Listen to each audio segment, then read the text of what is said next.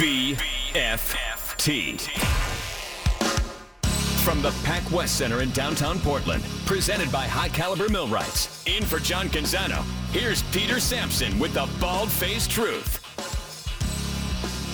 Welcome in. I'm Peter Sampson in for John Canzano here on the BFT Radio Network. JC's got some time off, well-deserved. Appreciate you rolling with me on your Monday. We've got a big show for you today. So much to talk about across multiple college sports. Very eventful weekend.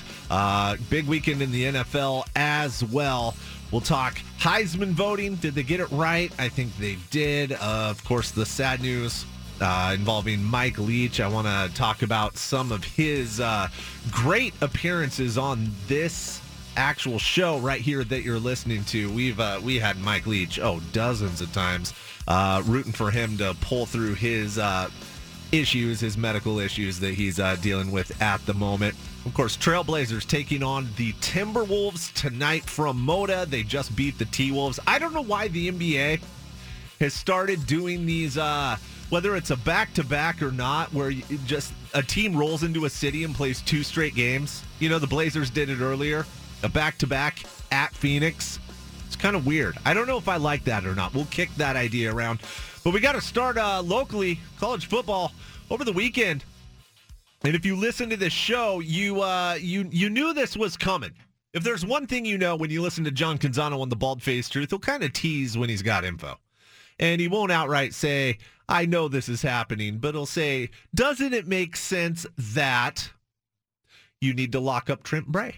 Doesn't it make sense that Kenny Dillingham might consider Arizona State and they might consider him? He said that for 2 months before Kenny Dillingham got that job. And, of course, after the Beavers closed their season strong, 9 wins, looking for 10 against Florida, he says, doesn't it make sense that Oregon State would have to reward Jonathan Smith and offer him a new deal, extend his contract, amend his contract, whatever you want to call it. And surprise, surprise, lo and behold, Oregon State did exactly that. And here we are on Monday afternoon. Beavs about to roll down to Vegas for the Vegas Bowl tomorrow. I believe they leave for that. And Jonathan Smith has a 6-year, $30.6 million contract in hand. Runs through the 2028 season. He's next season going to get a salary. It comes out to $4.85 million next year. And he receives $100,000 increases over the following 5 years. So how that ends in 2028 is at $5.35 million. That raise, $6.5 million from the contract extension he got last year that ran through 2027. So all of a sudden, if you remember Jonathan Smith, he was on the lower end of the Pac-12 coaching pay scale. Then he was kind of low-mid, you know. And, of course, look, Corvallis, I love Corvallis. It's not USC. You know what I'm saying? Like, it's never going to be that way. But now here we are. Coach of the Oregon State Beavers. It's one of the highest paid coaches in the Pac-12 now. And, of course, that news comes just 2 weeks after the Beavers finished a 9-3 regular season. They beat Oregon in miraculous fashion. They almost beat USC, and they did it with Chance Nolan and Ben Goldbrinson. You feel me? So 9-3, their best season since 2012. They have a chance to finish with 10 wins for the first time since 2006 if they can beat a 500 Florida team in Saturday's Las Vegas Bowl. That'll be on ESPN on Saturday. Certainly expect Oregon State to handle Florida in the Vegas Bowl. Frankly, full strength. Florida, not that impressive. They did come out strong. And they did open up and they beat Utah. Remember at the beginning of the season, if Utah has, if they want to have hope of making the playoffs, they need to open up strong. They need to beat Florida. And right off the bat, Florida knocked back Utah. And you go, well, that's it for them. Who else we got? But that was pretty much Florida's only big win. They lost to their rivals. Of course, Your rivals are Georgia and Tennessee, among others. LSU, yeah, that's going to pose a problem, don't get me wrong. But not only that, Florida doesn't really have any players left. Anthony Richardson, their starting quarterback, he's going to sit out this game. Their backup quarterback, Jalen Kitna, don't Google what he did, but he will not be playing. He was arrested last week on 5 second-degree felony charges. Maybe that was 2 weeks ago now. Gators are just absolutely depleted across the board. My last count, it might be more, but there was something like 17 players not playing for Florida in that game. It's a long way of saying the Beavers probably going to have a 10-win season. That's incredible. So at this point, since taking over in 2018, Jonathan Smith, 25-31. And you go, well, how impressive is that? Well, if you saw that team in 2018 and 2019, it's damn impressive. It's very impressive. And, of course, they're opening up the pocketbook. They extended Trent Bray as well. Spending, I think it was about $12 million for the coaching staff. Stephen Vaughn, want to come to you. Well-deserved extension / raise for Jonathan Smith. Now, does this come with additional expectations? Is this just a reward for a job well done? Yeah, I think it should come with some expectations, right? I think Oregon State, they want to be considered a serious team, and I think Jonathan Smith has got him to that spot, and you got to give him a lot of credit because when he took over this program, I mean, it was awful. It was such a bad situation that they were in, and there was no expectations. But now you look at this team, and going back to the Civil War game, the rivalry game against Oregon, I felt like, Peter, this was the first year that Oregon State could match up basically talent for talent-wise against Oregon. I know that it was somewhat of a game, or last year when it was at Autzen, there was some thought, okay, Oregon State may pull this off, but it wasn't close. This year, Oregon State, they thought, okay, we can match the Ducks on the field. And so I think that's where Oregon State wants to be. And now that Jonathan Smith's getting paid and they're investing in him as he is invested in this program, I think it's okay for expectations to be moved up. Going into the year, it was kind of bowl game and that's it. I think now you got to shoot for higher bowl games and catch lightning in the bottle in certain seasons. You're competing for the Pac-12 title. Yeah, and Oregon State needs a quarterback. That's that. And look, I mean that with all due credit to Ben Goldbrinson. Look, he was 6-1. I didn't even know who that guy was at the start of the season, truly. And he did just enough to get it done. But if Smith had, just a gunslinger back there, someone that could really command an offense, make big-time throws consistently. Goldbrinson made his share of big-time throws. He did. You wonder, would this team be looking at an 11th win right now or even bigger than that? It's that's got to be job number one after this bowl game for Jonathan Smith. Look, contract in hand. Trent Bray, contract in hand. You're going to go down. You're to Vegas. You're going to try to get double-digit wins for the first time in 16 years. Handle your business, and then you have got to get a quarterback. Speaking of, did you see who was visiting Mr. Chip Kelly today? I did. I saw that tweet by him himself. Yeah, Dante Moore, Ducks commit, number 2 prospect, down at UCLA, hanging out with Chip Kelly. I do wonder what exactly because he has not officially decommitted, correct? I don't believe so. Yeah. Not that I've seen. Yeah, so he's obviously with Kenny Dillingham, who was the main recruiter there, moving on to Arizona State. Obviously still got his options open, and it's an interesting situation because, look, Oregon, so much depends on what's Bo Nix's draft grade going to come out at. Because if somehow he's a day one, draft pick, you got to enter the draft. But if you're going to be like a 5th rounder, man, come back, get that NIL money, and you've got unfinished business. But beyond that, or even including that, a lot of questions. You talk about potentially needing a quarterback. It's not just Jonathan Smith. Dan Lanning might need one.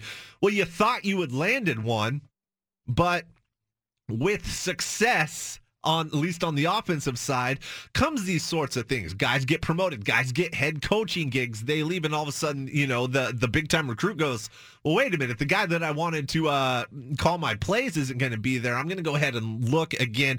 Obviously, I'm not going to say, Duck fans should or shouldn't be nervous.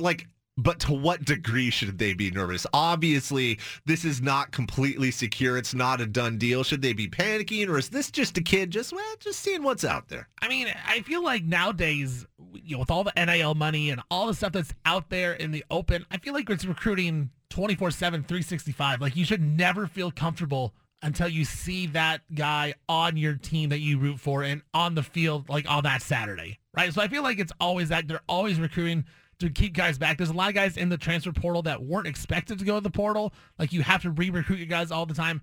So if you're a Duck fan, like, I would never feel comfortable that Dante Moore is coming to Eugene for sure. But what I will say is at least you're being thought of, right? Like, he has said he's committed there. You're in the mix, and I think that's all you can ask for. And then you got to hope that's where you pay the coaches the big money. And that's when you bring him in.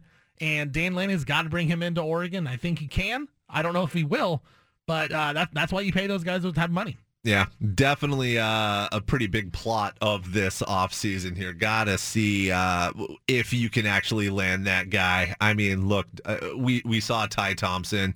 Everyone clamored for Ty Thompson last season with Anthony Brown really, I mean, playing fairly mediocre football. By the way, he got on the field for the Ravens the other day. It was kind of nice to see. He may play this week, too, because Tyler Huntley in concussion protocol, Lamar Jackson probably not playing. So yeah, exactly. But Duck fans clamoring for Ty Thompson last year, and then they've sort of seen why he didn't step onto the field. Of course, Butterfield is gone. You don't know what Ty Thompson's going to do. You don't know if Nix is coming back. You don't know if you've landed Dante Moore. A lot of questions there. But I do want to go back to Corvallis. I mean, that is job number one for Jonathan Smith. I mean, he's done such a good job turning that team around. I remember, man, in 2018, that defense, like without exaggeration, that was like a really good high school defense. And that's not a compliment. You know what I mean? And to turn it around where they're straight up winning games against good teams defensively. Look, you saw they lost the game against USC, but you saw what that defense did. The defense kept them in games. They were making big plays.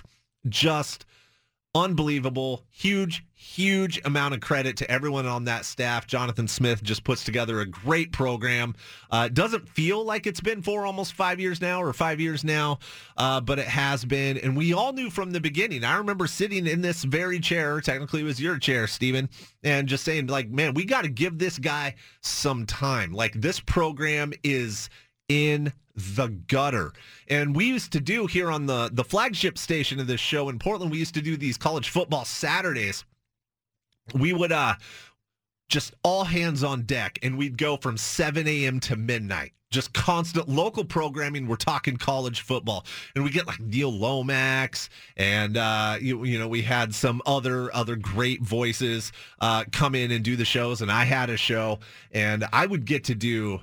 And this sounds like it's not ideal, but it actually is. I'd be doing the late night stuff. I do like a 4-hour block, 8 p.m. to midnight. And the reason it was rad is when you have home games, everyone is driving back from Corvallis and Autzen, and they get in range of our signal. They call up the program, and we chop it up. I could not get Beaver phone calls for the life of me. And the phone lines were constantly lit up like I was having a telethon, man. It was like I was curing muscular dystrophy, but no Beaver fan could call. No one was excited, no matter what. Even the game, you hung in. It was a moral victory. You only gave up 28 points. That's good. Nope. And now here we are, just a few years later, looking for win number 10. You beat your rival. I'm just calling it the Civil War. It is.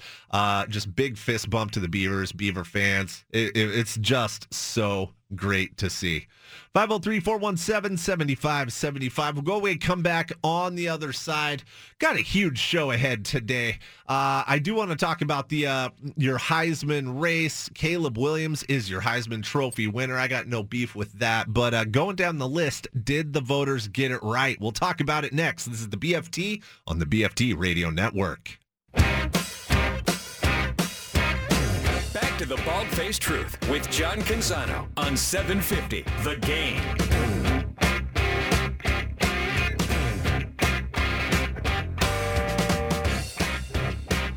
Welcome back in. This is the Bald-Faced Truth. Peter Sampson in for John Canzano. He's taken some well-deserved time off. I'm happy to keep the seat warm for him. Happy you're rolling with me on a Monday. Heisman was announced, your winner this weekend. No surprise, USC's Caleb Williams is your 2022 Heisman Trophy winner. 544 first place votes. The order of the finalists: second place goes to TCU's Max Duggan, followed by Ohio State's CJ Stroud, and Georgia's Stetson Bennett. Stetson Bennett fourth. So Caleb Williams, just a monster season for the Trojans. More than 4,000 yards, 37 touchdowns against 4 interceptions. He also had 10 rushing TDs. He's just the 6th sophomore ever to win the Heisman Trophy. Voters got it right. Caleb Williams, your Heisman Trophy winner. Looking down the list, Stephen, how do we feel about Max Duggan second, CJ Stroud third? I think we all agree Stetson Bennett fourth there, but I'm curious what you think about second and third place there. Yeah, I'd argue Stetson Bennett should be lower, but that's a different conversation. I think it's okay. Max Duggan, a lot of it is just team success, and TCU came out of nowhere, right? Unranked at the start of the season, and to finish number 3 in the nation, make the college football playoff, you got to give Max Duggan credit. I mean, and then you look at the numbers: 30 touchdowns, 4 interceptions as well. I think CJ Stroud's probably a better player. I think CJ Stroud also has the better talent around him. So it's kind of one of those things, Peter, like how much do you put into the talent around you? How much do you put into your win-loss record? How much do you put into the fact that TCU was unranked and Ohio State was, number 2, number 1 at the start of the season? So, I think it's all a combination. I'm fine with Max Duggan being number 2. I would have had a problem if Max Duggan would have won over Caleb Williams. I think that would have been a little egregious, but to have him at number 2 over CJ Stroud, I'm okay with it. I think CJ Stroud's a better player, but I can understand why Max Duggan was the number 2 in Heisman. Yeah, and we talked about this a little bit last week, but it really does bear repeating. I mean, just nothing but quarterbacks now. Like, the Heisman Trophy goes to the best college football player each year. And JC brought it up. Stetson Bennett's not even the best player on his team, man. And, I mean, I understand. Who's the last defensive player to win? Is it still Woodson in 97? Yeah, 97. I mean, I get it. It's very, very difficult to win it as a defensive player. But, I mean, we're only seeing quarterbacks even. It's not even just a mix of like, oh, there's no, premier, safety or, corner or something like that. We're not even seeing running backs. There's no outstanding wide receiver. It's just the quarterback award. And we already have a quarterback award. So I don't know why we're having another one. But I tend to agree with you. I actually like the order of the voting, assuming that it does need to be 4 quarterbacks, and Stetson Bennett does need to be among them. I mean, no disrespect to Stetson Bennett. I mean, we all saw the year he had last year, and Georgia just kept it rolling this year. I mean, seemingly even better this year than they were last year, and that's even dealing with some injuries. But Duggan in second place makes sense. CJ Stroud, I mean, all these guys had a phenomenal year. I almost wonder if, like you said, Ohio State, they opened the year ranked 2nd, and that combined with the receiving weapons that Stroud has, I almost wonder if that was held against him. Like, Harrison Jr. is so good. I feel like that dude can make me look good if I was throwing him the ball. Do you think that's taken into account?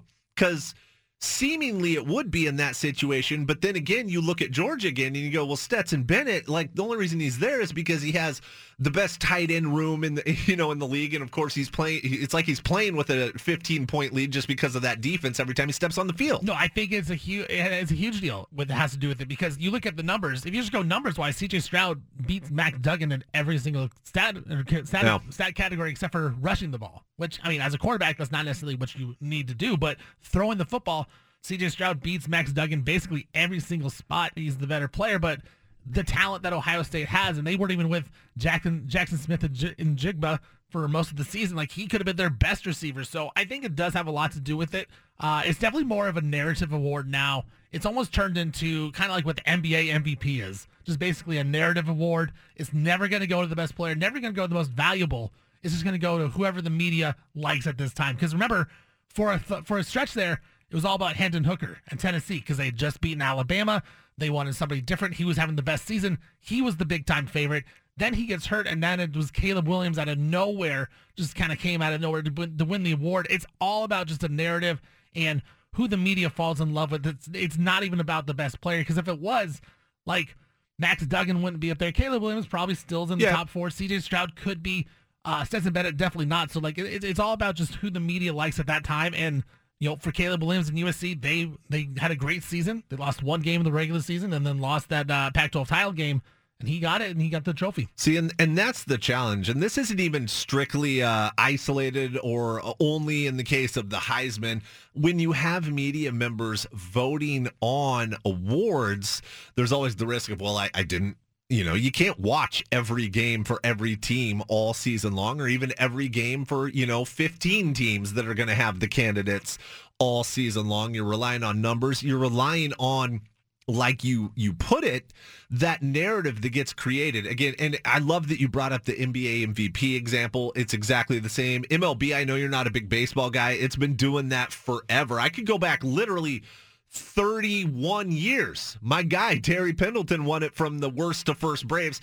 No. The MVP that year was Barry Bonds. But the media didn't like Barry Bonds because he was a jerk. And so instead they gave it to a dude who hit like 308 with 22 homers instead of the best player in the game who had an elite season. And that's the challenge, though, because what do? You can't, if you take it away from the media, which I have no, sort of like moral issue with. It's fine to do. But then who do you give it to? We've seen it in the NBA, for example, like when you're talking about the All-Star stuff. If you let the fans do it, they're going to sandbag the votes. And I know the leagues don't really have problems with that because that's driving fan engagement, which is what makes them money. If you have the players vote, never forget the year that Mo Harkless voted himself as an All-Star. They don't take it seriously. They don't have a chance to watch all these games. They're busy prepping. You think, you think a star quarterback who's taking a class load, and I don't care how light or comical his class load is, he's still got to do that work, plus watch game film, plus study, plus hit the weights, all the things that go on with that. You think he's going to be informed to be able to vote? There's no really ideal answer here. Yeah, and when it comes to the pros, like, they're going to vote for themselves because they have incentives in their contracts. Mo Harkless, I'm sure, had an incentive, said, hey, if you're an all-star, you get a certain amount of money. So why would I not vote for myself? Like, who cares if anyone doesn't take it seriously? And I'm with you with the quarterbacks, like, if the players. It's tough because, college football especially is such a regional sport where, you got Pac-12 fans, you got SEC fans, you got Big Ten fans. And it's more about the conference and the region, and then you rival with one another. It's not even necessarily about the entire nation. Like, you're not like, some people just don't care about SEC football. The people in the SEC don't care about the Pac-12 football, so they're not even going to watch. So there is like no right answer. I think this is probably the best way to do it, but it can get it's just so lazy, right? It's just such a lazy thing to say who's the number one team. Georgia, who's their quarterback? Stetson Bennett. Okay, perfect. He'll be in my Heisman race. Like, that doesn't make sense. But at the same time, I don't know what the right answer would be. You unlocked a memory for me when you mentioned Mo Harkless probably having an incentive. Oh, the three-pointers. The three-pointers where, like, with 14 games left in the season, he hit 35% for the year. And he had an incentive. It made him like $100,000 or something like that, $125,000. He immediately refused to shoot. There were times he was wide open, no one within 18 feet of him. I am not shooting this ball because I'm not messing with my money. But do you blame him? Like, if exactly, like, I'm going to make $100,000. Like, I'm not shooting a three. I don't care. We're going to make the playoffs anyways. Well, that is true. But man, classic Mo Harkless. Classic. Once upon a time, I really believed that dude, not star, but like, I believe that guy was going to be like the next like great role player for Portland. He just never had the fortitude to really put his skills together. He was athletic as all get out, man, but I don't know what it is, but it's obvious that other teams saw it too, because he's been on like something like 8-9 teams now. Well, he had a couple stretches with Portland where, you remember he wore like the ninja headband with the the tail on it, and he was awesome for like 5-10 games. Hit that game winner against the Lakers. Yeah, and then the NBA banned those headbands, and he kind of fell off again. But yeah, like he's one of those guys that still bums around the league, and teams want him because he is 6'8" and athletic. Like, I think everyone sees what you're seeing, and it is disappointing because those are the type of guys that, like, if they ever get it together and they ever figure it out, like, those guys play and make a lot of money. Yeah, well, if nothing else, he'll always have that $100,000 that he got from refusing to shoot for a good 3 weeks, that guy. Maybe even more. It might have been a full month. He just said, I am not shooting from distance. It could, like, a well-designed play ends with him in the corner, just bang that corner three. Nope, I'm just going to go ahead and drive it into traffic. He cost them games doing that. But you know what? Cut the check, like Rashid says. CTC, baby. Leave it here. Back to the Bald-Faced Truth with John Canzano on 750 The Game.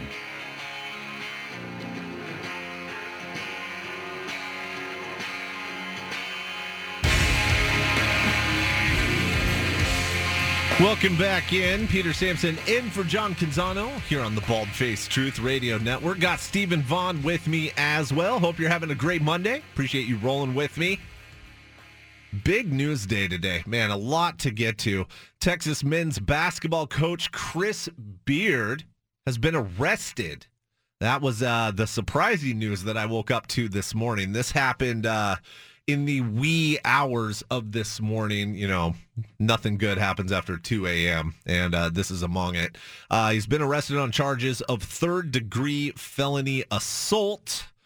This happened. He was arrested in Austin, Texas. Police reports indicate he's accused of strangling a family member.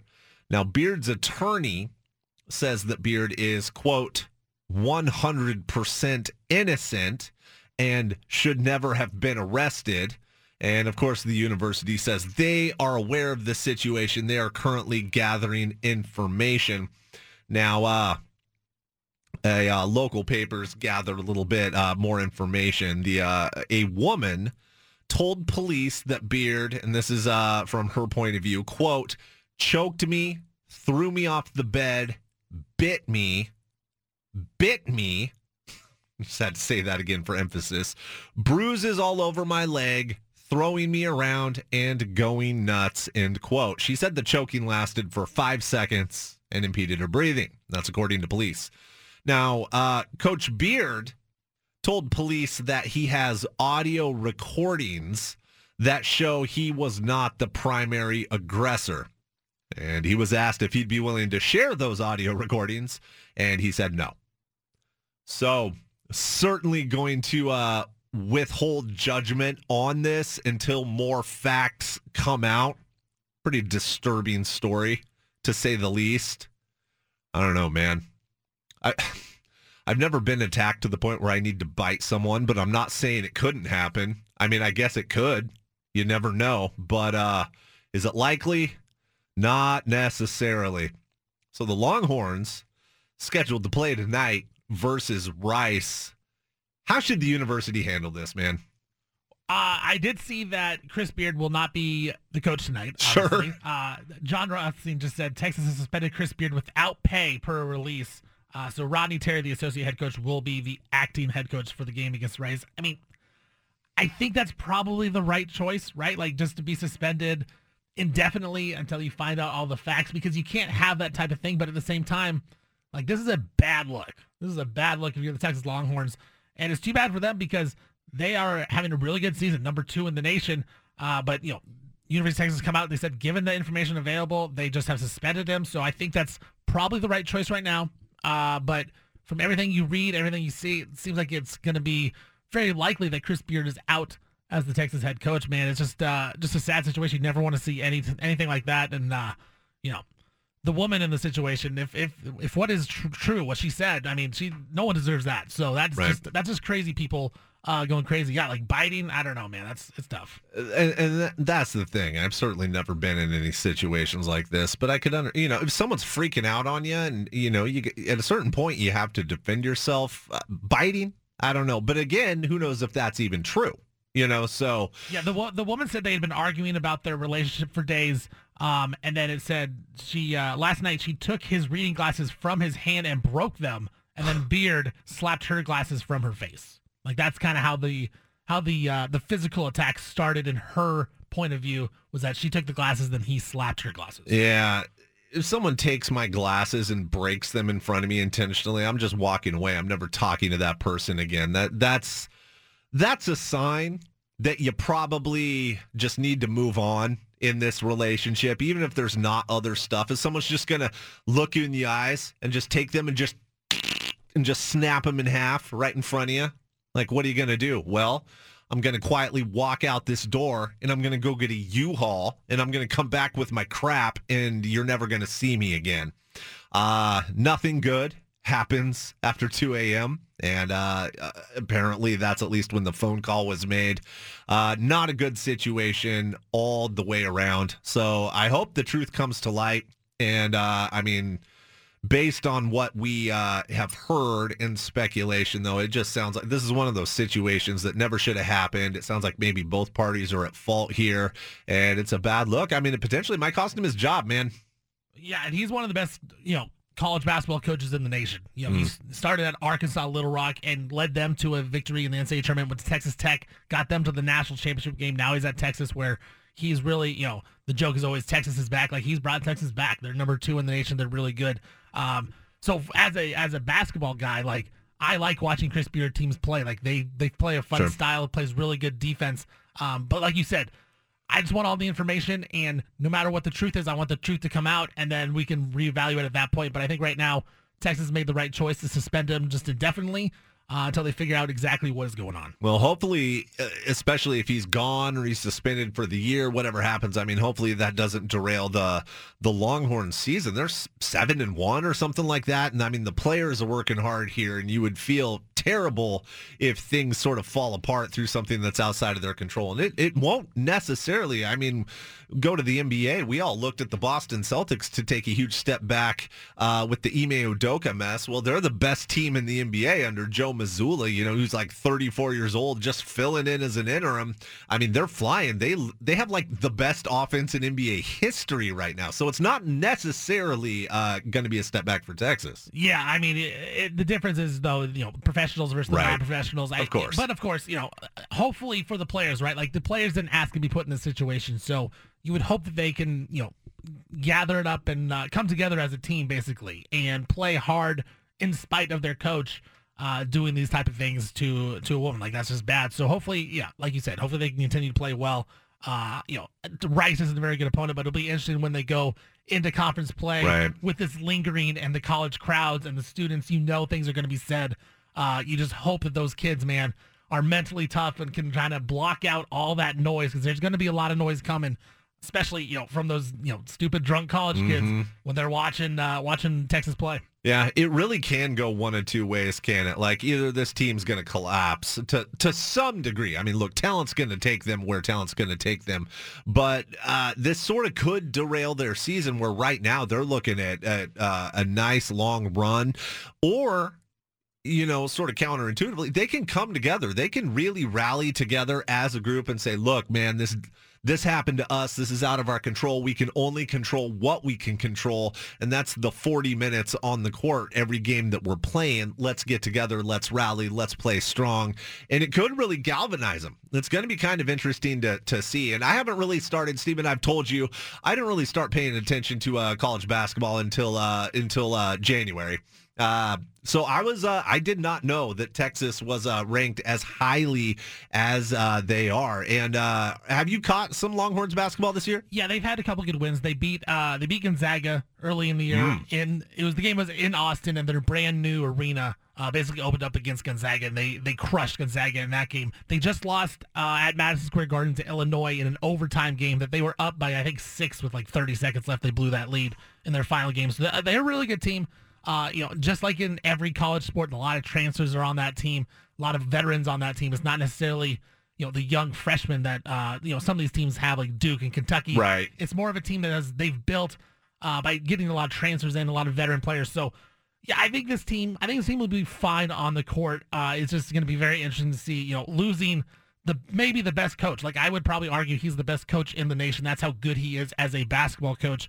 How much does that affect these guys? Because it probably will. Yeah, it's going to be fascinating to watch. So Chris Beard has been arrested. He is charged with third-degree felony assault. Not a good situation. We'll go away, come back on the other side. Let's talk some NFL, shall we? We had a great slate of games this weekend. By the way, what's up with the Detroit Lions, man? It just goes to show Vegas knows what's up because, look, you have the Vikings who had a great record. The Lions were favored over the Vikings, and oh, looky what happened. Vegas knew what was up. But I want to talk about Tom Brady. So Tom Brady, never forget the day he quote unquote retired. I was here when that went down. We were doing a Selection Sunday show, and obviously he came back. A lot of life events going on. Tom Brady reportedly, when it comes to playing, is now keeping all options open. But should he? We'll talk about that next. I am Peter Sampson, in for John Canzano. This is the Bald Faced Truth on the BFT Radio Network. You've got the home of the truth. Back to the Bald-Faced Truth with John Canzano on 750 The Game.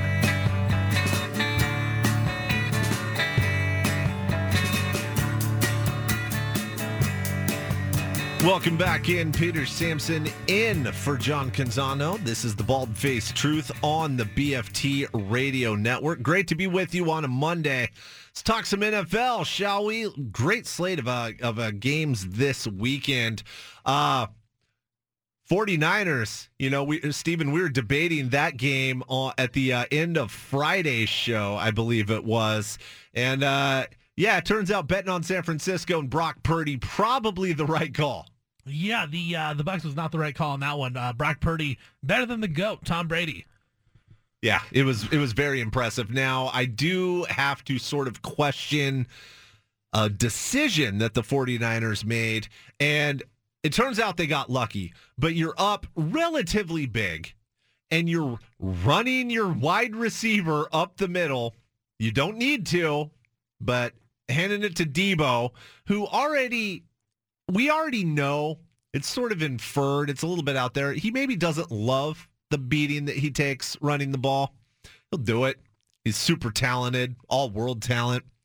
But he got rolled up while taking a tackle, and it looked really bad. I'm going to be honest. It looked really, really bad. He's writhing in pain. He's grabbing his leg, the front of his knee. I was thinking patellar tendon, maybe ACL because he moved his hand to the back of his knee. Thinking, oh, man. Here you are. You did not need to do that, and you just locked up this guy. Remember, he held out. He got the new contract, and now all of a sudden, boom, he's gone. Right when we're starting to think, man, the Niners are real. They have Christian McCaffrey, Brock Purdy. He can keep this offense settled down. Like, we're looking good. The defense is great, and now you've lost this guy. Well, you've sort of lost this guy. It's a high ankle sprain. In theory, and there's no real timeline out there yet, but it is conceivable he could be back for the playoffs. But I'll tell you, Steven, I hated that play call based on the score and the situation. Yeah, it's a weird call because the 49ers were in control of the game, right? And Deebo Samuel can do that. Early in the year, Trey Lance, you have him running up the middle, lose him for the season. Mm-hmm. It just seems like a weird spot, a spot that was unnecessary to be running your best player. Like, he is the best offensive player on this San Francisco 49ers team, and to run him up the middle, it's not necessarily his game. Like, he can do it, like you said. He can do it, and he can do it well in certain situations, but it's not the type of player you want to do it every single play, or even do it in spots where you don't need the yards. Like, it's great in the playoffs when you need a yard or two, and you can give it to Debo, and he can do it, but in a game against the Bucs when you're up by a lot, bad choice, I think, by the 49ers right there, and I think they are lucky because without Debo, I thought without the quarterback Jimmy Garoppolo, and they have to go Brock Purdy in there, it's going to be tough to win a Super Bowl. I think without Debo, it might be really tough. Like, they wouldn't even have a chance. I don't know. Like, he's that good of a quarterback. Like you said, ankle sprain, MCL sprain. They say he's expected to be back in the regular season, but at this point, why do you even push that? Why would you just save him for the playoffs? Just a weird spot. And it's one of those things where the coaches outthink themselves. And we've seen this in numerous spots in all types of sports. Like, coaches don't need to outthink yourself. Just think to yourself, okay, can Debo get hurt in this game that we don't necessarily need him? Yeah, okay, let's not run him up the middle. Let's just make the smart play. Or only do it in a situation that really warrants it, really calls for it. So, but yeah, you did hit on it. The news just within the last hour, Adam Schefter has it. So sprained MCL, high ankle sprain. He is expected to return during the regular season. What that means, don't exactly know, even if that's, in the final week just to kind of test things out before the playoffs. But I certainly wouldn't mess with that too hard. Now, on the other side of that game, you have Tom Brady. He could be set now for another year in the NFL. So originally, sources say Brady planned to step back from football for good after this season. But now that he's, he went through his recent divorce from Giselle, that may have changed. And he's reportedly keeping all options open and apparently feels good enough to keep playing. And I look at this and I go, man, you were the GOAT. You had your family, your beautiful wife, all the money in the world, a 10-year contract from Fox where basically you're just shaking hands and being Tom Brady to lure in advertisers. And all you had to do is when you stepped away as the best of all time, you just had to stay there. And instead he comes back, and we don't know to the extent that his return to football sort of precipitated the divorce, but we know that it was at least part of it. It was part of it. And I guess, at this point, it's like, well, here we are. I'm now divorced. I got nothing else to do. I might as well keep playing. And he's shown he can play. He's 45 years old. He's lost a little bit. But we're still talking 17 touchdowns, 5 interceptions. Now, that's not 43-12 from last year, or 40-12 from the year before. Still a very, very nice, he's still completing about 66% of his passes, right in line with a lot of his better New England years.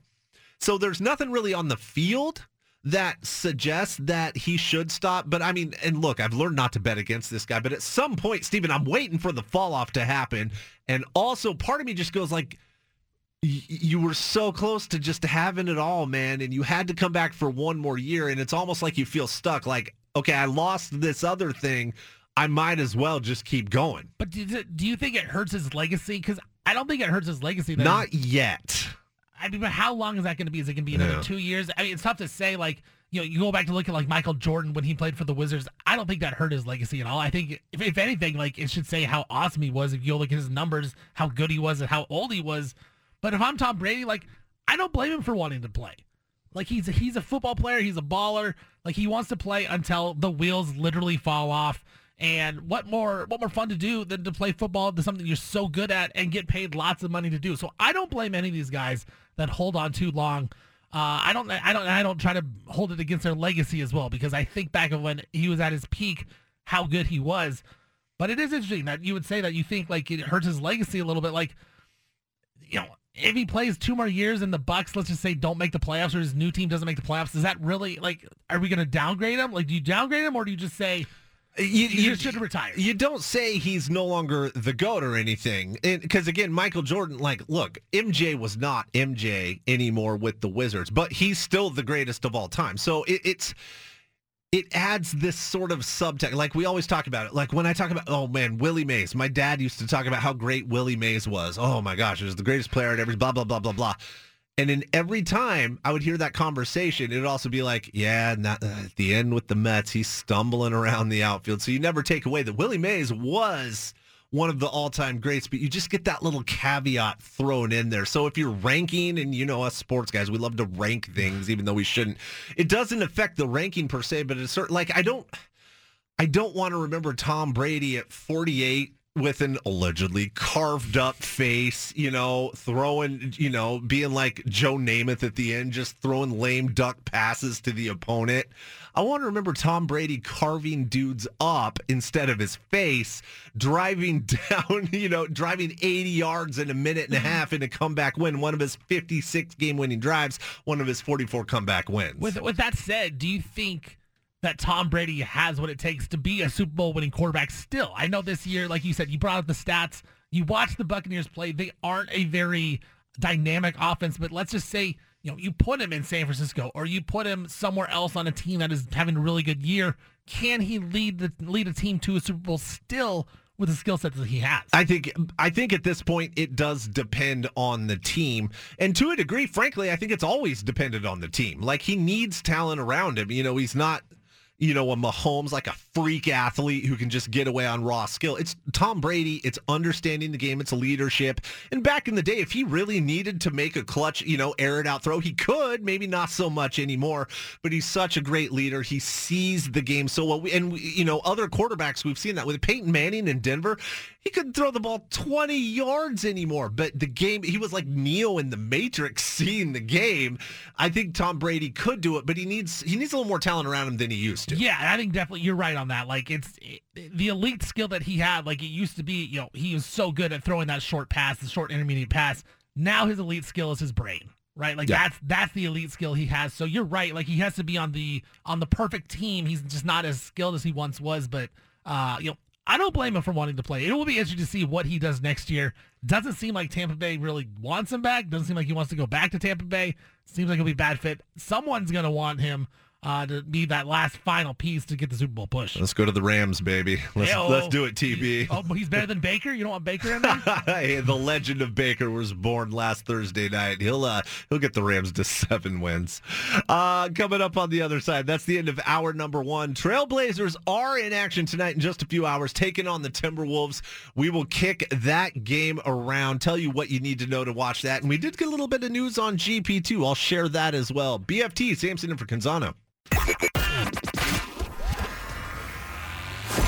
BFT. From the Pac West Center in downtown Portland, presented by High Caliber Millwrights. In for John Canzano, here's Peter Sampson with the Bald-Faced Truth. Welcome in, hour number 2 of the Bald-Faced Truth on the BFT Radio Network. I am Peter Sampson. I am in for John Canzano while you take some well-deserved time off. It's a grind. Like, it's a marathon, not a sprint, if you're John Canzano. That being said, if you ever watch a marathon, what do they do for the last mile? It's their version of sprinting, right? Like, they're not going full, Ben Johnson or something. And no, I don't mean shooting up anabolic steroids. I just mean they're not full-on sprinting, but they're going as hard as they can. They close strong. And that's what John Canzano does at the end of the year every year. He closes strong. College football. He covers the Pac-12 like no one else. He goes to the stadiums. He chases the story. He goes where the story is. Of course, he's also got the BFT Foundation. We did that last week, the Radiothon. Very successful, by the way. If you donated and you helped kids in need, thank you so much. If you're not in a position to give, I get that. I've been there. But you listened, or you helped spread awareness. Maybe you just retweeted a tweet, or you told someone that likes to donate. Hey, man, there's this radio show going on. It helps buy sports equipment for kids that can't afford to buy mitts for Little League, or it sends them to on a field trip, or so they can rent their saxophone for music lessons, something like that. If you did that, thank you. So after all that, JC, just taking a tiny bit of time off just to recharge. Because again, it's a marathon, not a sprint, but that last mile of the year, you got to go hard. Portland Trailblazers are in action tonight, taking on the T-Wolves again. Side note, Stephen Vaughn, I don't know how much I love the NBA's new obsession with having like little mini MLB style series, the Atlanta is in New York for 4. You know what I mean? Like now you have the NBA. Oh, the Blazers are in Phoenix for a pair of games. Oh, the T-Wolves are in Portland for a pair. Do you like this? Like, I like a different team every night. I can see the appeal because you get adjustments, right? It's a little more like a playoff series, and that's how they shake out. Someone wins, and then the other team, well, can they see how their game plan got exploited? How do they adjust? How they change, matchups and bounce back? You get that more in the regular season, but I just saw the T-Wolves. I don't necessarily need to see them again. Yeah, I'm with you. I don't necessarily like it. I understand why they did it. Right? It was during COVID. That's why they were doing it initially, the start of it. And I do think there are some things you can take away from it. You touched on that. You can see how coaches really adjust from game in to game out. And it does give you a little bit of preview of the playoffs because you see adjustments every single game in the playoffs. But I don't necessarily like it. I like to see the new teams roll in every new day when they play a new game. So I'm with you. I just saw the T-Wolves play. I want to see someone else play. And I don't know why they're still doing it.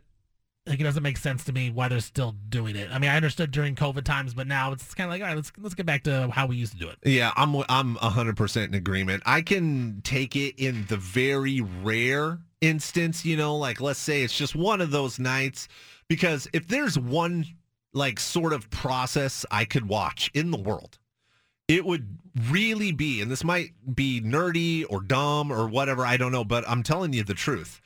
I would want to watch the NBA schedule get made because it has to be balanced.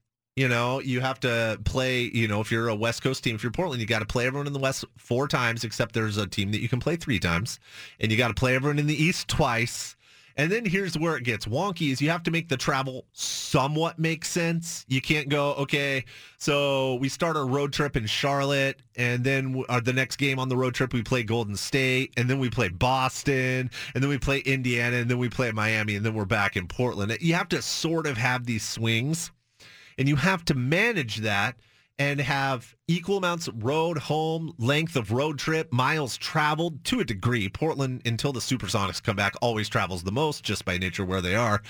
And then, oh, by the way, all of these arenas, all 30 arenas, it's oh, yeah, and Adele is performing that night, so figure something out. Oh, the Backstreet Boys got together for the first time in 20 years, and they're at Moda Center, so you can't have a home game. And you have to manage that among 30 arenas, and you have to create a fair schedule. I think it's like a lot of things where it's half art, half science, but I'm fascinated by either the dude's brain that comes up with this or what has to be absolutely quantum levels of computing power to make this fair. Well, and the problem too is no one's going to give you credit, right? No one. I don't even know the guy's name that makes it. That's the thing. Nobody knows who does it. No one's happy with their schedules usually.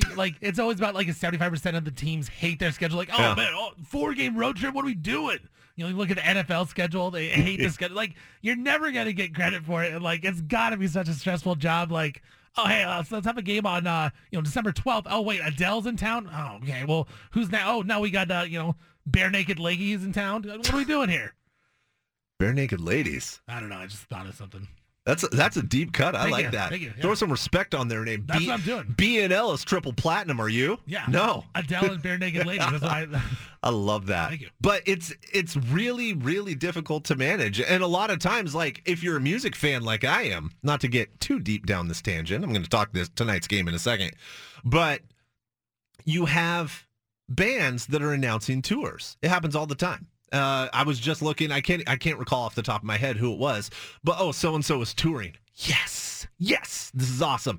What? You're skipping Portland? Lo and behold, the day between the Seattle show and the San Francisco show, Blazers have a home game. And we're, at least here in Portland, we're that size of city where, we have a Moda Center, we have a Memorial Coliseum, but we only have one of each of those. You know what I mean? So for a big act, we don't have, you can't put them in an NFL stadium or something like that. We don't have a hockey arena. I know Winterhawks play in Memorial Coliseum, but we don't have an NHL arena. So if they're occupied, out of luck. And if it's a big enough act, they're not going to be okay, well, instead of playing to 14,000 people, we'll just play to 3,000 people at the Schnitz. No, not worth it. So Portland gets skipped all the time based on this schedule. It's a really interesting dance that the entertainment industry and the sports industry are doing here to, we want to book this arena out and you have to see when it's available, or you get way ahead of it and you book it out, and then the schedule maker, they have to sort of acquiesce to what you have done. Again, if I could see one process, that's what I'm watching. I have to know how it's done, man.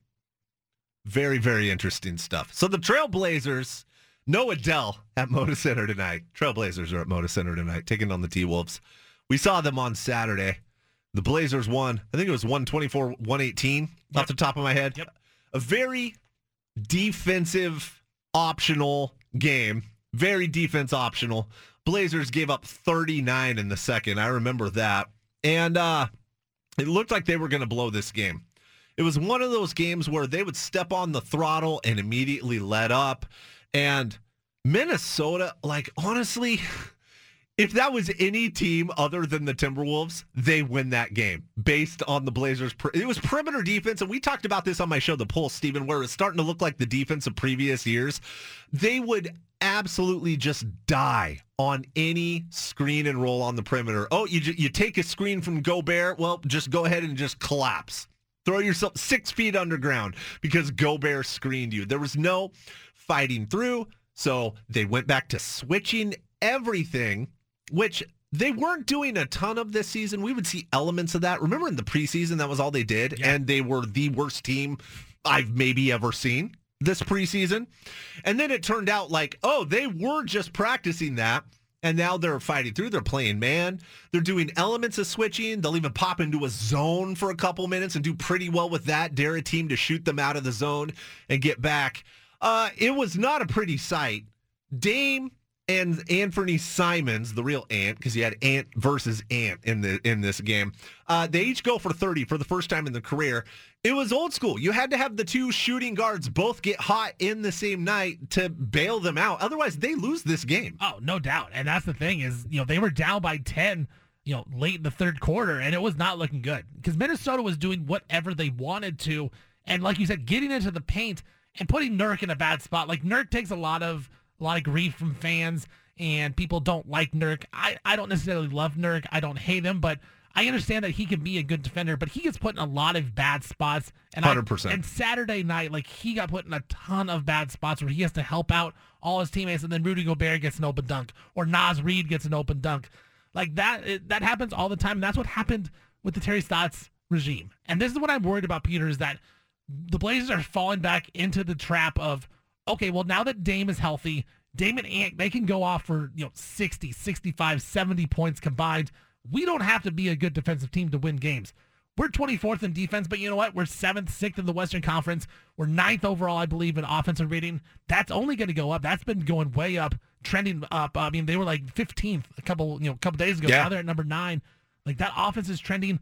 Are we falling back into the trap of, hey, Dame and Ant, just bail us out, score all these points, and defense is optional again? I just hope that's not what it is, but it's kind of trending that way to me, and I'm a little worried about it. Yeah, I hope we're not as well, because even if it wins games, it wins games in the regular season. We all know, and I'm going to say championships, even though I have no delusions of the Blazers winning a championship, but let's say playoff games. Playoff games are won with defense. Yes, you can occasionally just go nuclear and Dame goes for, 50 or something like that and you win. But what did we see last year in the playoffs against Denver? Dame went for 60 and they lost, or 55, I think it was. So he played one of the best games you've ever seen and they lost. No defense. And I don't want this to be a trend again. It was so much fun watching them D up, watching them move the ball, watching them rely on the supporting cast. It was phenomenal. But I'm okay occasionally with, hey, if nothing else is working, Dame and Ant, just bail us out, man. That's fine. Because sometimes that's what it takes, is you just need to rely on your shooter shooting because nothing else is working. But when you're defaulting to that, that's a big problem. Now, the good news is I don't think that's going to be the case. Now, the defense is a different story altogether, but at least offensively, I mean, Jeremy Grant, he's got to get his touches. Yusuf Nurkic is going to have his nights, and just up and down the list, you're going to see that. I mean, Josh Hart has started shooting the ball a little bit more, on and on and on. Basically, everyone but Justice Winslow Winslow's really regressed for Portland, and I think he's just hurt. But I don't want to see them relying on it out of the gate. Again, it's a game where nothing's working. Plays are getting busted. You're getting D'd up. Dame, Ant, bail us out. But when that's the game plan from the get-go, you got a real problem. We've seen it for years. Literally for years, we've seen it as Blazer fans. So I do not want to see a 124-118 game again tonight. Even if it's a Blazers victory, I want to see a little bit of an adjustment. And we've seen from Chauncey Billups, we've seen moments of sort of pulling the right card situationally, especially early in the season. Maybe we've seen pulled the wrong card lately as we've progressed through this year. I want to see Yusuf Nurkic not guarding swaths of space 17 feet from the hoop is what I want to see. I want to see him with the body still on Rudy Gobert. And it wasn't Nurk's fault that Gobert got off for like 23 points because Nurk got pulled out of position repeatedly. I have to see an adjustment on the pick and roll. Like, look, the pick and roll done properly there's a reason they still run it 100 years after they invented basketball. But Minnesota doesn't even run a great pick and roll.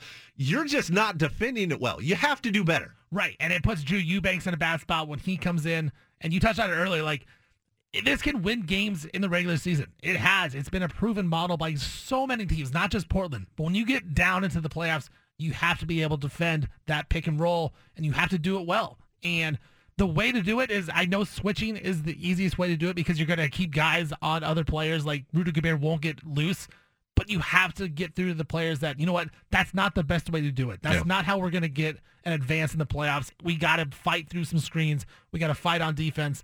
And I want to see if they do that tonight. So this is, we talked about it at the start of the segment, like, is this a good thing? I think this actually is a good thing for Portland to play Minnesota 2 in a row because we saw the bad way they did it on Saturday against Rudy Gobert. I mean, I don't have any expectations that they're going to change much, and I think Rudy Gobert is going to have another nice game, but it'd be very surprising and very nice if Chauncey Billups comes out and they change it up and Rudy Gobert struggles and they really get through the screens and they fight through. I'm excited to see what they do tonight. Yeah, would love to see it. Drew Eubanks, Justice Winslow, Josh Hart all day today dealing with nagging injuries. There is an update on Gary Payton II. No, he's not active tonight. He's not playing, but the Athletic, Shams Charania, and I'm glad I opened this because normally I don't. He had one of his initial, trade chatter, I've heard, articles for the season. And usually it's agents putting stuff out there. It's nothing that informative.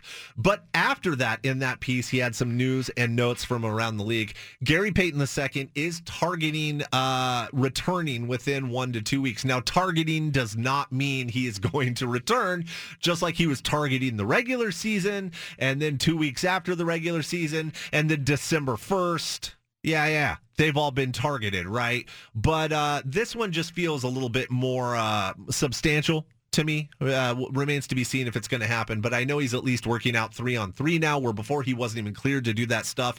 And again, you're talking defending the pick and roll and having Nurkic out there left hung out to dry. GP2, while he doesn't magically fix all that, he helps that exact situation so much. I think this is weird. I feel like normal teams would trust the local guys and trust the team more when they come out with these injury reports. Mm-hmm. But when I'm a Blazer fan, like, I trust the Shams coming out and Woj having these reports way more than I do the team actually saying anything. So for that to be reported by Shams of a week or two, he's hoping to get back. I want to tend to believe it.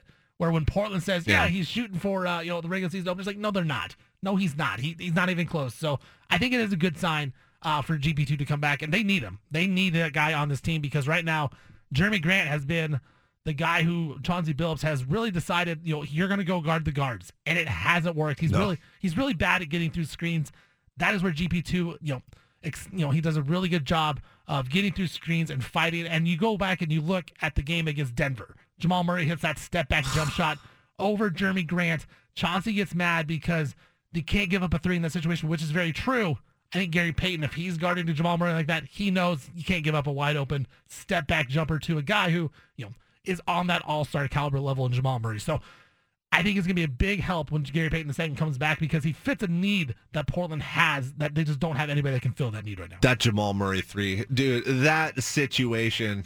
And look, you always have to give credit to the guy that makes the shot. You made the shot, but he never should have had the opportunity to take that shot. The only thing you do in that situation is you make sure they don't get a three. Even if it means they just drive inside, don't foul, let them have the layup, you go to overtime. That is all that stands between Portland and a 4-game winning streak, which doesn't really sound like a huge deal, but you were coming off of losing 7 of 8. A nice 4-game bounce back from that just shows.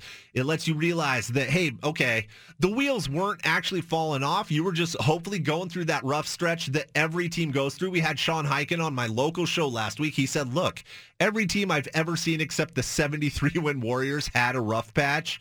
I think there's a good chance that that was just Portland's rough patch.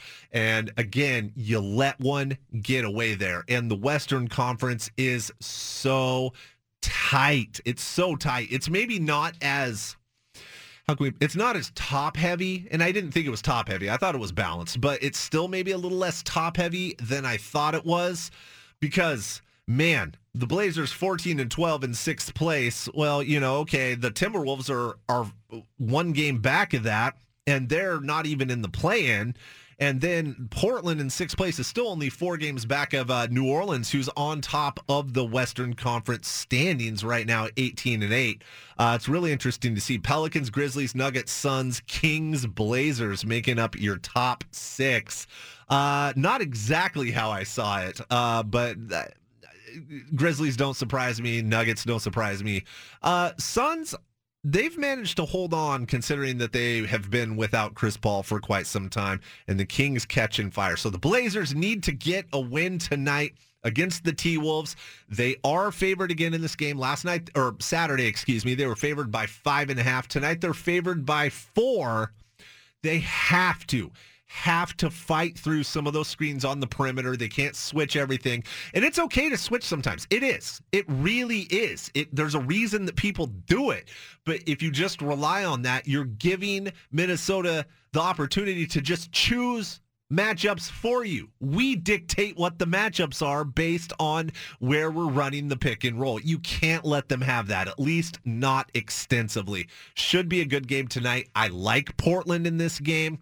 And we're in that stretch where the schedule has started to get a little bit easier. Blazers, depending on how you slice it, through last week anyway, they had either the most difficult or second most difficult schedule in the NBA. It eases up considerably, so they have a chance to make up some ground here. I'll take your thoughts on that. 503-417-7575. We'll go away, come back. More sports talk on the other side. Let's get back to the NFL. There's so much going on in the NFL, and we've got a game tonight, Monday Night Football. We'll kick that around as well. Sampson in for Canzano. It's the BFT Radio Network. Back to the Bald-Faced Truth with John Canzano on 750 The Game.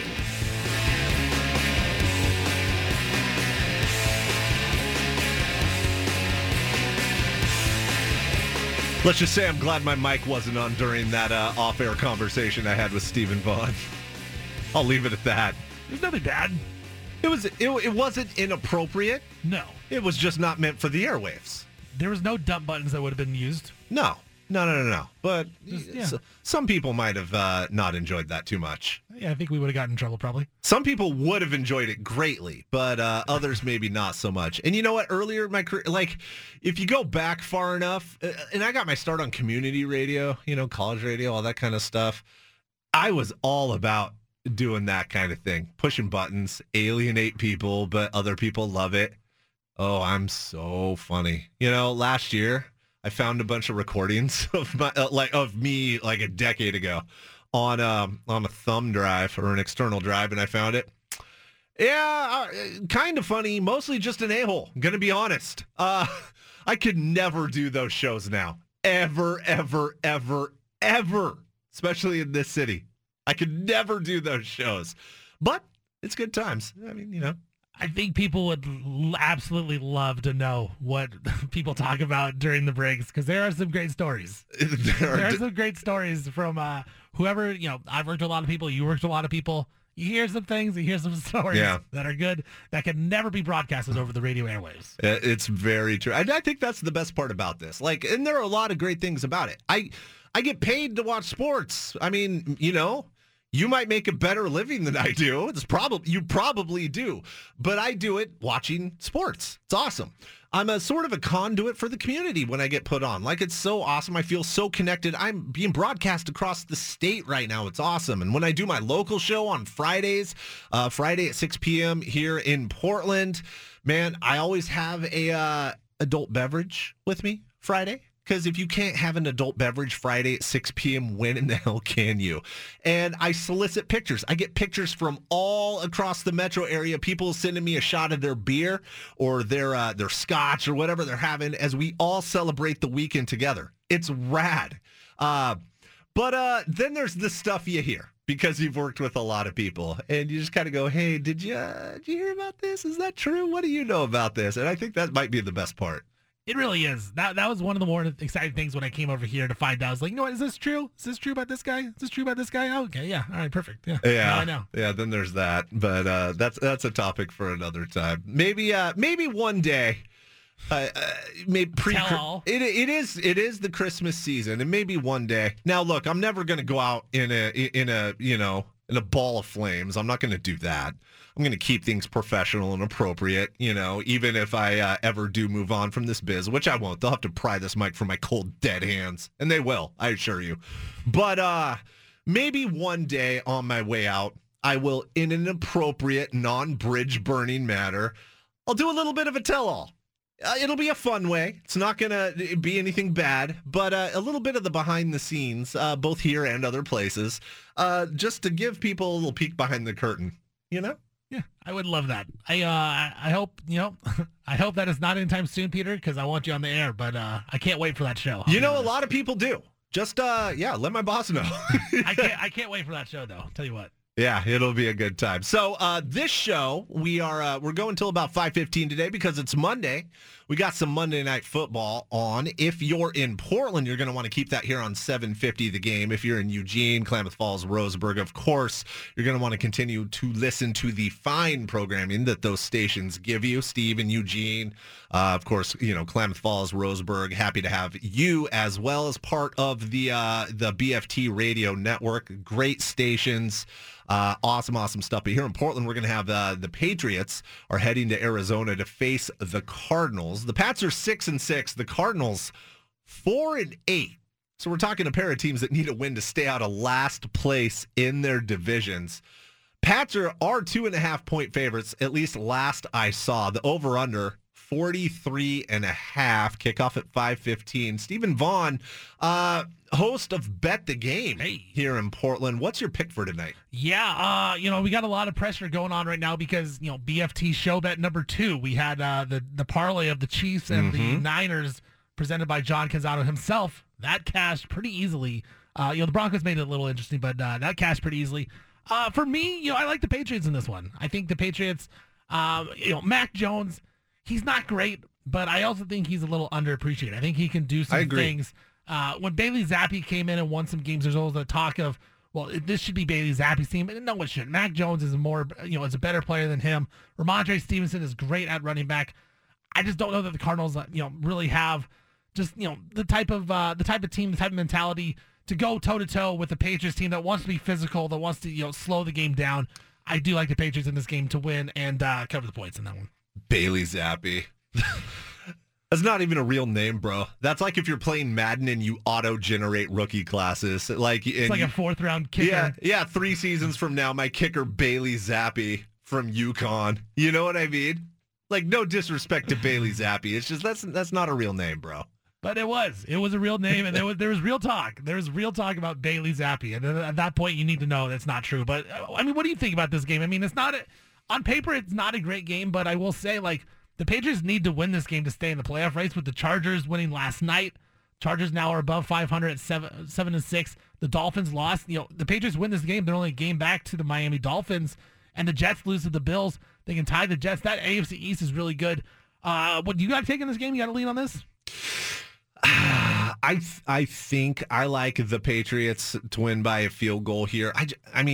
can they really finish last place in the AFC East? Now, I know Chargers fans in Eugene, it's the home of the Chargers. I know they want the Pats to lose so they can keep their spot for the playoffs. I guess I'm leaning Patriots, but I don't really have a solid lean either way. Yeah, and I mean, the Cardinals, you never know. Kyler Murray is just that wild card, right? He is a wild card of all wild cards. Cliff Kingsbury seems like he's kind of lost the team, but with Kyler and DeAndre Hopkins, that offense can still put up some points. I expect, if I'm leaning over. I'm leaning Patriots in this one. I think there's going to be some scoring as well, but it's an interesting game. It's an interesting game, and I hope that there's a little bit of scoring, a little bit of intrigue, so we can watch the end of the game and have some fun. Yeah, the Cardinals, and I didn't necessarily expect them to maybe take the leap that a lot of people assumed. They got shellacked in the playoffs. Kyler Murray looked like he had never played football before. There was the offseason drama. He wanted that new deal. Well, he got it. I'm a little surprised at the step back they've taken. Now, I know they didn't have Hopkins for a while because of the suspension, and man, Hopkins, the best hands in the NFL, man. I love me some DeAndre Hopkins. Kyler Murray is fine. I understand why they paid him. You have to. I maybe think he lacks a little bit of maturity. Kingsbury is fine. It's just something about that combination.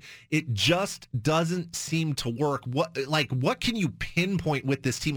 What went wrong? I mean, it's got to be the coaching staff. It's got to be Kingsbury. I feel like this is a team, Peter, and disagree if you want me on this one, but I feel like if they get a good coach that can really jive with Kyler Murray, it's easier to say than done, right? To jive with Kyler Murray and get him going. But I do think if they get a really good coach that can get on the same page as that quarterback, this is a team that can be a playoff team year in and year out. You look at that division, I know it's tough. I know the Niners are good, but I think they're more talented than the Seahawks. The Rams this year have looked terrible. The Cardinals are just as good as the Rams are, I think, especially with their quarterback situation. The Cardinals should be better than they are. I just think it's got to be the coaching staff. And if you get a good coach in there, Kyler Murray is one of the more talented quarterbacks in the NFL that I do think can be really good. He's got to get his head on right, and he's got to get the coach that really can motivate him. Am I wrong on this to think that the Cardinals should be better? No, I agree. And again, I'm not a huge Kyler Murray fan. Now, to be fair, Kyler Murray's been better than I thought he was going to be. Frankly, I thought the guy should have just went and played baseball. I was wrong, fully wrong. He's good, but he doesn't seem to rise up to the huge moments. He seems really, and this might not be fair, but again, I don't know Kyler Murray, but I see what goes on his social media. It's a lot of me. It's a lot of me. Well, Kyler, you're a super high draft pick. You're the quarterback. You had the keys handed to you. You got the contract. You got everything. At a certain point, you got to go win some ball games. And if you want that contract, which you got to be the man. You're getting paid like the man. Be the man. And there has been something when he signed that contract, and the initial reports were, there was the research clause, basically. You have to do studying on your opponents. You can't be playing video games. That is something that has to always be remembered. Yeah, they took it out because of all the backlash, but to have that put in your contract, and that's not a normal thing, there's something to that story where he wasn't doing all that he can. And I think it's, like you said, it's maturity. It's, he's got to be unselfish, and that's just not Kyler Murray right now. Yeah, someone, I remember when that clause in the contract broke, someone put up his numbers versus when Call of Duty comes out every year. Isn't there a new Call of Duty out right now? Or did it come out a little bit ago? I think so. I don't play Call of Duty. I don't either, but I thought I saw it. But I believe Modern Warfare 800 or something. I don't know. But there is at least a very strong correlation. Correlation is not causation necessarily, but his numbers do take a dip when Call of Duty comes out essentially every year. Kyler Murray needs to step up. They are taking on the Pats tonight. Kickoff at 5:15 on Monday Night Football. We'll go away, come back, more sports talk on the other side. I'm Peter Sampson in for Canzano. It's the Bald-Faced Truth. Back to the Bald-Faced Truth with John Canzano on 750 The Game.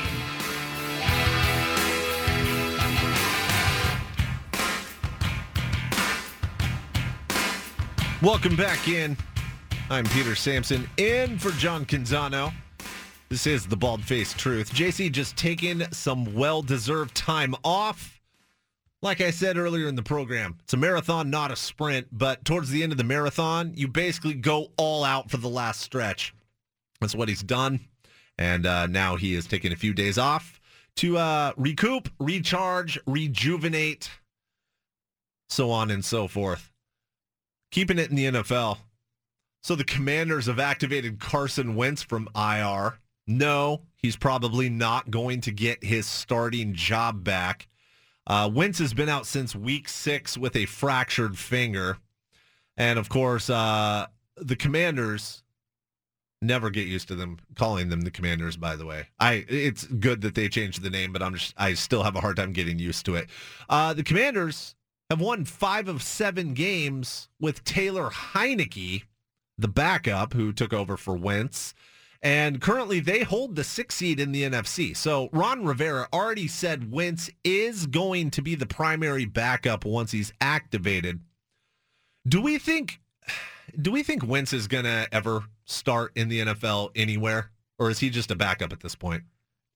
I think he's more just a backup. I mean, I think he'll get an opportunity to start based off injury or performance, but he's never going to be a guy that a team wants to acquire and say, you know what, we're going to give you the keys and you're going to be our day one starter. Like, that's not going to happen. Yeah.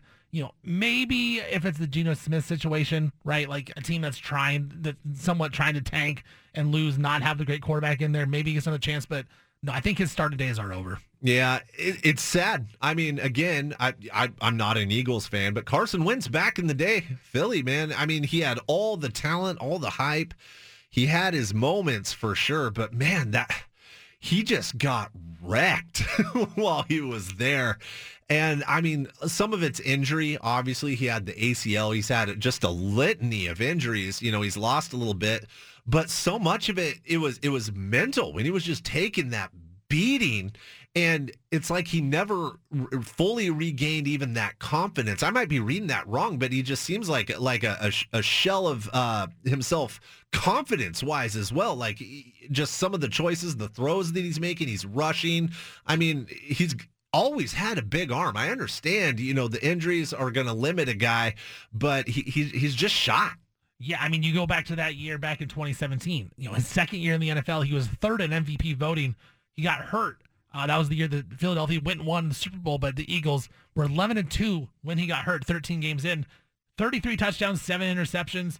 Like, this guy was cruising to be the NFL MVP before that ACL injury, and he just never got it back. So, you know, is it to have to do with the injuries? Is it a mental thing? I don't know if anybody really knows, but, you know, it's too bad because he looked like he was going to be one of the bright young stars of the NFL, and he just hasn't got his foot back after that injury. So, you know, and now he's 30 years old. Like, this is a tough spot for he's in.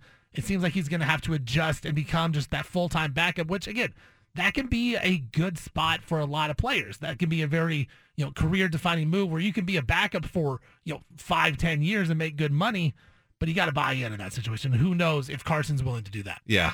Remains to be seen. And, of course, the Commanders, Taylor Heineke, I mean, he 5-2 with Carson Wentz out. Now, should the Commanders look to lock him up? I mean, I believe his contract is up. He might have one more year left.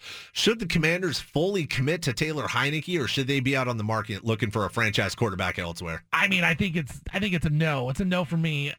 He's fine. I think he's another perfect good backup, right? Like, he's a guy that can come in and win a couple games as your backup quarterback. But what is really the ceiling with Taylor Heineke? We talked 5-2. That's the thing. Like, we talked about Tom Brady, like, being able to win a Super Bowl. I don't know that Taylor Heineke can do that even with a really loaded roster. He makes some mistakes. He plays great down there. He's a great clutch player, but throughout the game, quarters 1 through 3, he's not necessarily good. I think you got to go out and you got to find someone a little better than Taylor Heineke, but if you're Washington, either try to trade him to another team that wants to buy in on him, or keep him around as a backup quarterback, because we see quarterbacks go down all the time, and if you don't have a backup, like, you get screwed in that situation. Washington has a good backup in Taylor Heineke, and they're going to probably make the playoffs now because of it. Yeah. By the way, speaking of what at least I considered backup quarterbacks thriving, my man Jalen Hurts, credit where credit is due. I never ever saw this coming as he took the next step into the NFL. I didn't even see him as a starter, let alone the odds-on favorite for MVP on December 12th. The Eagles lock up the playoffs. Jalen Hurts is balling. I mean, did anyone see this coming? Now, the Eagles' success, maybe, because it's not just him. They have a great team. They have a balanced team. They have a good defense. The Eagles are rock solid. But Jalen Hurts specifically, I mean, I'm flabbergasted. I didn't see it coming for sure. I thought that the Eagles were a good, solid team, but they didn't have They needed a quarterback, Yeah, but they didn't have the quarterback. They were very talented everywhere else, but that quarterback was the question mark. I think you can say, like, he's not a question right now. Like, he is a really good player, and, I don't know that I necessarily think the Eagles are the best team in the NFC, but just go and look through the NFC, Peter. Like, that is wide open right now. It's basically Philly, Dallas, and are you buying Minnesota? Because I'm not buying Minnesota. I mean, the Lions just took care of Minnesota. And then the 49ers. So the three teams, 49ers, Cowboys, Eagles, those are the top three teams for sure. After that, probably Detroit. Like, Detroit might be the fourth best team in the NFC right now. Like, I'm not even joking about it. Like, go look at it.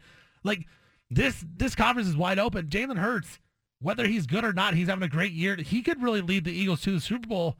And it wouldn't even be that big of a question. He's going to have to outplay Brock Purdy of the 49ers and Dak of the Cowboys. Yeah, it's just wild. We live in a world, Stephen Vaughn. We live in a world where you've got the Detroit Lions at the New York Jets this Sunday, and the playoffs is potentially on the line for both teams. It's not even a bad game. Like, that's going to be a fun game. It should be a fun game. The Jets have a really good defense. The Lions have a really good offense. Like, that's one of the games that I will want to watch on Sunday. Yeah, and I mean, look, Jared Goff playing really well right now, and as a Rams fan, enjoy him.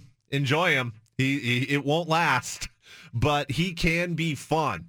I've had multiple people ask me, worth it? Was it worth it? Hell yeah, it was worth it. Look at this ring. I know it's not my ring, but the Rams won it all. It's worth being bad now.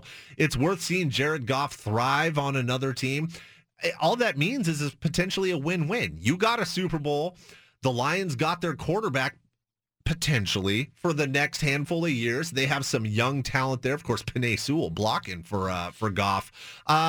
Things are finally, maybe, dare I say, looking up for Detroit, let alone the Jets. What world are we living in? The Kings are in the playoffs right now, and now the Lions are contending for the playoffs. If both the Kings and the Lions make the playoffs this year, Peter, I don't know what's in store for 2023. I'll be honest. I mean, we saw what happened to the world when the Cubs won the World Series. That was the beginning of the end. That's true. 2016. What is going to happen when the Lions and the Kings both make the playoffs? I'm not kidding. I squirmed in my chair when you said that. I broke into a little bit of a sweat there. If the Lions and the Kings both make the playoffs, I don't know, but it's the dawning of a new age. Like, we've been living in, I don't know astrology at all. It's nonsense. But we've been living in the age of Aquarius. We're moving on to whatever the next one is. I don't know. What if the Jets do, too? Oh, I mean. Giants, too. You go Jets, Giants, Kings, Lions. Yeah, so obviously you have Detroit, New York. You've got the Giants they're at Washington. Yeah. Of course, Wentz possibly going to be activated, but still will be the backup for that game. The NFL very interesting right now. The Chargers, faint playoff hopes are alive. Cincinnati, after a slow start, has come on. Joe Burrow's looked really good now. Some very interesting games this weekend. It's going to be a good weekend, and we're finally to the point. So obviously, you have San Fran and Seattle on Thursday Night Football. We've got those Saturday games now too. So Indianapolis at Minnesota, Baltimore at Cleveland, and then a rematch: Miami at Buffalo. Remember, the Dolphins beat Buffalo. I think gave them their first loss this year. Our old friend Sean McPherson was hyped that week as a Dolphins fan. And then, of course, next week or the weekend after, that's Christmas weekend. Of course, the NFL playing Saturday and Sunday, so we'll have the Christmas Day games. It's going to be a good time. Yeah, I mean, Thursday night is going to kick it off. Well, it's going to start today, Monday on right here at 7:50 the game locally here. But then Thursday, Judy Newby's going to be shaking in his boots there for that one. Niners, Seahawks should be a fun one. Yeah, I think that's going to be a fantastic game. Of course, the news came out. Niners, Deebo Samuel. It's not the injury that many people feared. MCL sprain, high ankle sprain, could return in the regular season. All right, we'll go away, come back to talk some more sports on the other side. I'm Peter Sampson in for John Canzano. It's the Bald-Faced Truth. You've got the home of the truth. Back to the Bald-Faced Truth with John Canzano on 750 The Game.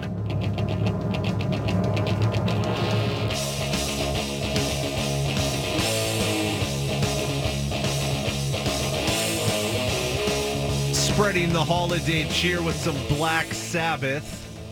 Peter Sampson in for Canzano. It's the Bald-Faced Truth on the BFT Radio Network. We got our tree up over the weekend. We have a kitten, so we decided on a fake tree just for this year. We do real trees, but I'm glad we did the fake tree. It's real small, nice little itty bitty one to go in the corner. We've done the remodel, and we don't have a ton of room right now for a typically larger tree that we get, but the fake tree was the right decision because already this little jerk cat has jumped into the thing and knocked it over, I don't know, 4-5 times just in the last 3 or 4 days. She just decides that she gets to go screaming off the couch and launch her into the thing like she's coming off of an aircraft carrier. It's not the best. It's not the best. And I mean, cats are cute. Love kittens. She's great. But she's at that age, where she's not tiny anymore. She's like a lanky teen. But she's still obnoxious, gets into everything. She's chomping around, running around, spazzing out, hurling herself into my Christmas tree, walking all over the gifts. I mean, as far as I know, there's nothing really, breakable that's wrapped up or anything like that. I mean, at least I know what I got for people.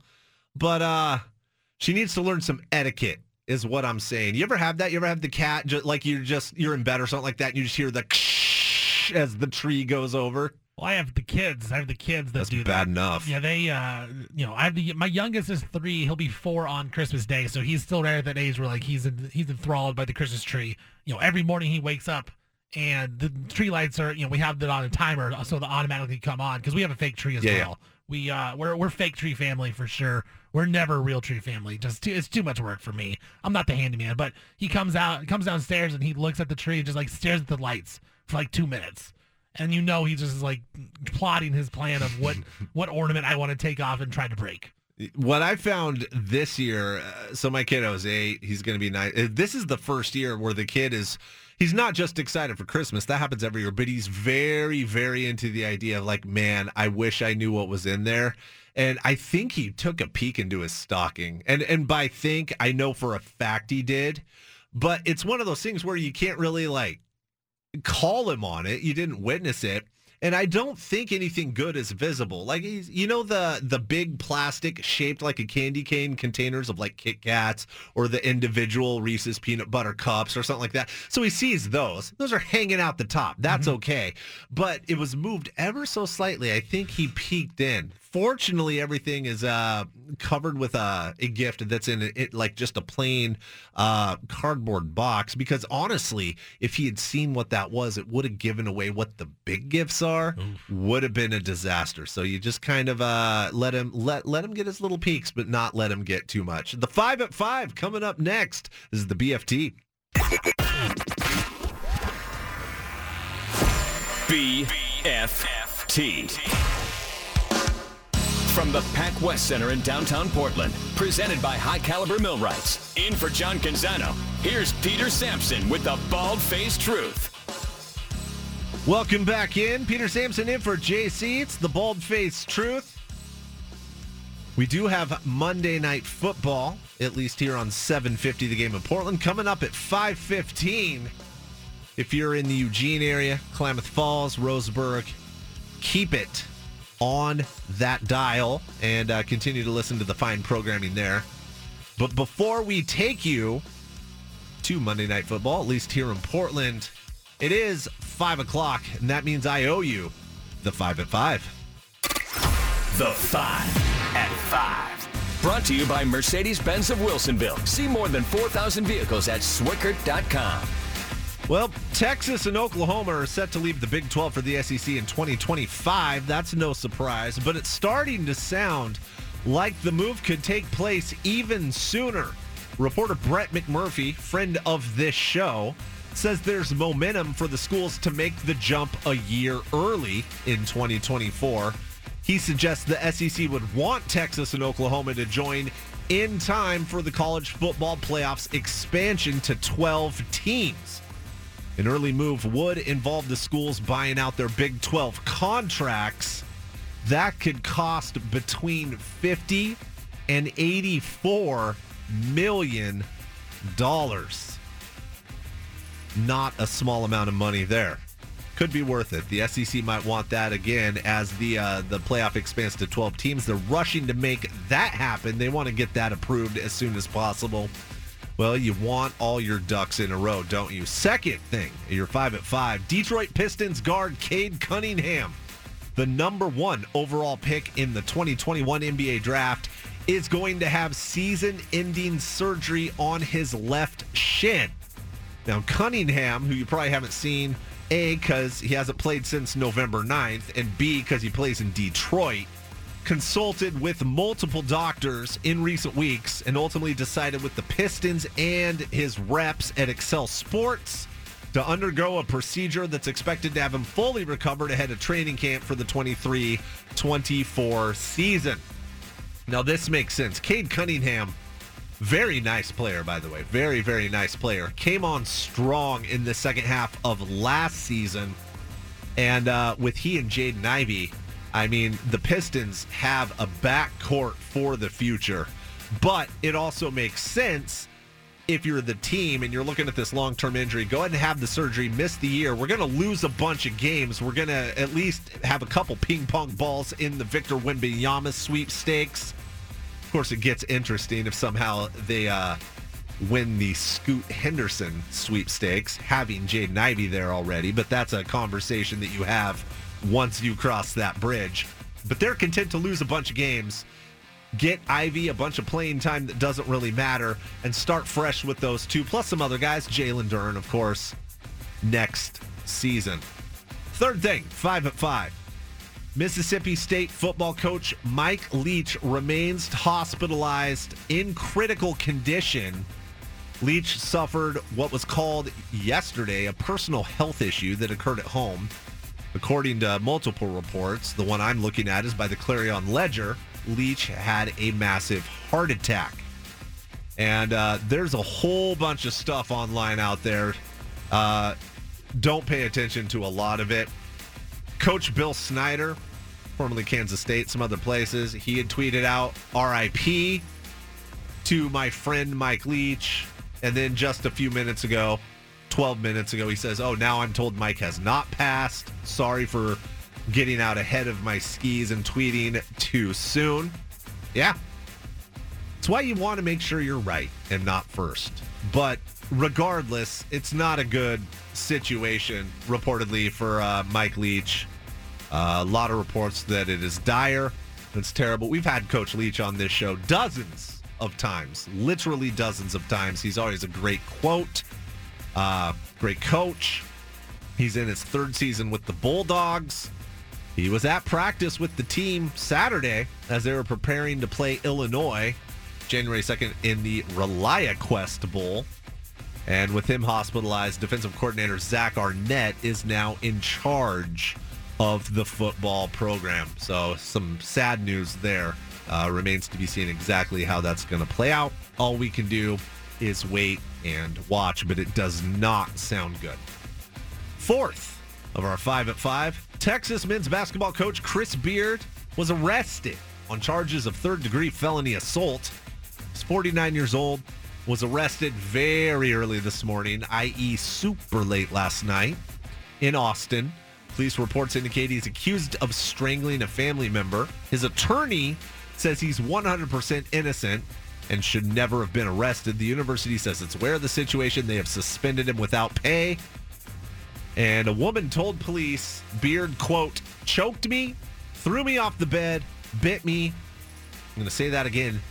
Bit me. Bruises all over my legs, throwing me around and going nuts. She said the choking lasted for 5 seconds and impeded her breathing.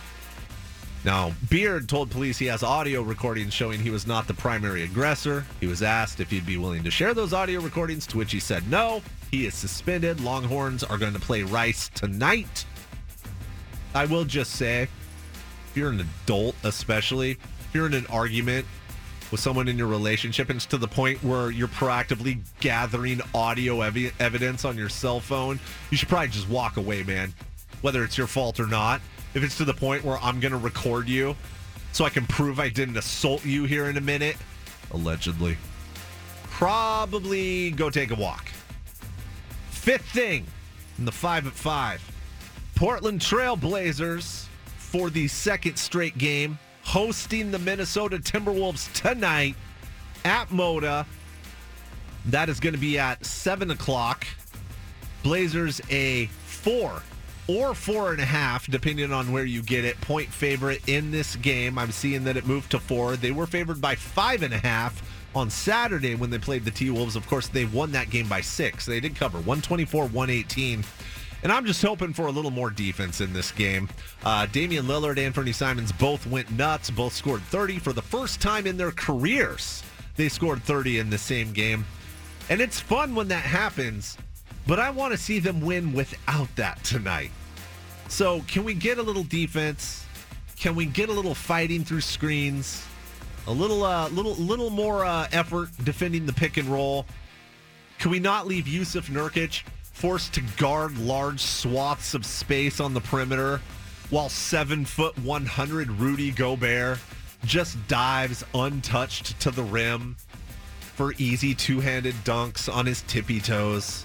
Can we just have a little less of that tonight? And most importantly, can we get another Blazers win to make that 4 out of 5 after a little bit of a slump?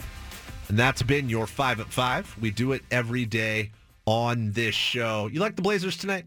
I don't. Since the NBA has been doing the whole COVID back-to-backs, it's hard to beat the team twice. Like, because you adjust. And so I do like Minnesota tonight, plus the points. I hope that Portland has some adjustments. I want to ask you this, Peter, about Rudy Gobert dunking on his tiptoes.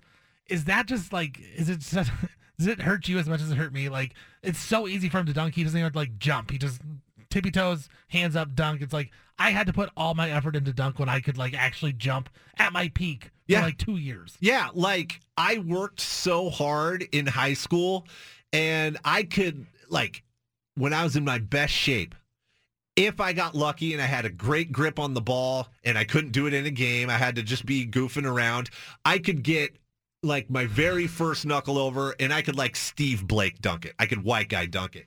And I had a nasty, nasty ankle injury, and that was the end of that. And so, yeah, it very much upsets me to see people that do it effortlessly. Just tippy toes, hands up, easy. Yeah, so with that, we are out of time. We're going to go ahead and take you to, in Portland, Monday Night Football. You've got the Cardinals and the Patriots. If you're listening in Eugene, K Falls, Roseburg, I appreciate you. Keep listening to your fine programming. I've been Peter Sampson. This is the BFT.